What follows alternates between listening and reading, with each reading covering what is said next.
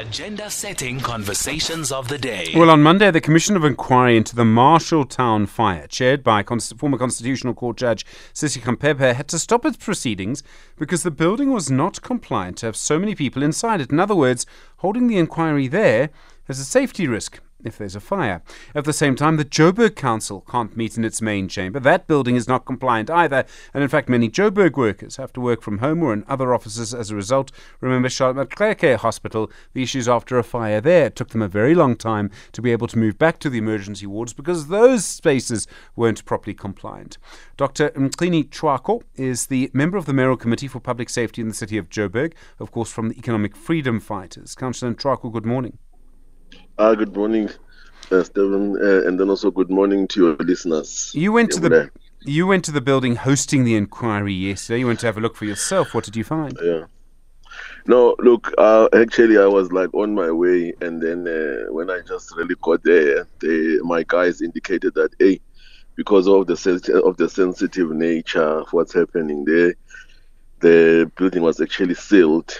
But I got a detailed report coming from the fire, the fire safety guys, which have indicated that the number of people that were inside the room were more than that is, required.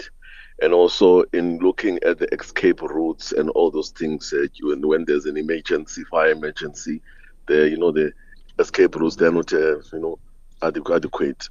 This actually shows that, as I said, remember when I came here on SAFM, is to say that the EMS now, due to the fire that are happening, we are on the highest alert. So any activity or any thing that is happening in the city, we actually pay maximum attention. And we actually we made a call that all buildings must do a fire risk assessment to ensure that there's no risk of fire. So this was just also one of those things where we have to just check that every loophole has been closed. We don't find ourselves on another, a disaster there. Yeah. I mean, so many buildings have these problems now. The Joburg Council building, I mean, there'll be issues there that go back years as to why it's not compliant. Why are so many buildings unsafe? That's certainly the impression we get. Look, the Metro Center building, we had just that. That one, this assessment, and they actually happened before our time. There is apparently some report, the structural integrity report that has been put in. That was actually put in a while back. In terms of it's not like safe anymore. It needs to be, rebuilt and re-strengthened and all of that. So we are, as a councillors, also as a MECOM, waiting for that report. Apparently, this started to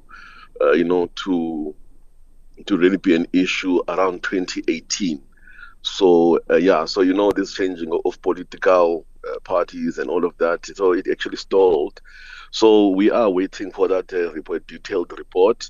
And the mayor actually yesterday stood up and said, look, he's going to give us that report just to detail to what are the structural issues that building is actually having there. Remember, Stephen, there's been an issue in terms of the maintenance of the infrastructure of the city, and it actually dates back on the time, where the ruling party is in power. So currently now we are making that call that our infrastructure in terms of the piping underground, water infrastructure, we must overhaul it and start in terms of checking what's happening. So the issue then becomes that doing all of this, we saw with Charlotte Mgcini Hospital, and it's such an important example here, it took a long time to get that building right. Does the city actually have the resources to make all of these buildings correct? We have a huge building, the Metro building, that's not being used. It's a very important building. This is a long process. Look, I think that what we can do, let us get the facts. We'll just I'll issue a media alert in terms of what are the issues and also what is the timeline.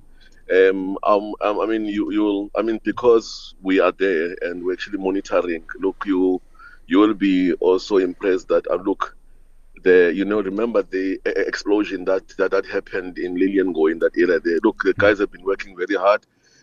Soon and very soon, I think that place it should be open, because we don't want to inconvenience people and the building. So wait till we just get that detailed thorough report of the metro center. And then I will tell you in terms of if that renovation will take 2 years, 3 years, and then all of that. And also it will detail how much money it will be spent.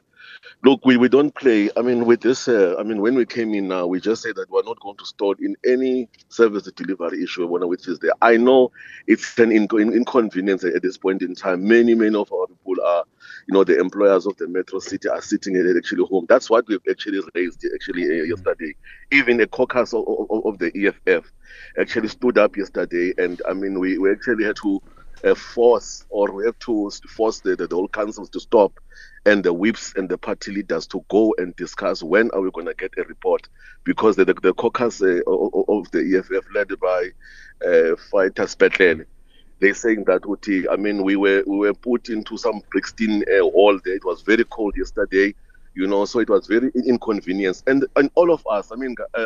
Stephen, they don't have a place, to meet. Our caucus is meeting in some corner there, which is not actually very good. So the mayor, we will hold him into task, and then say he's going to have that report within a week or two. We'll have that report. We'll actually come back now and detail in terms what are the issues, what are the timelines to ensure that building is renovated into a proper building.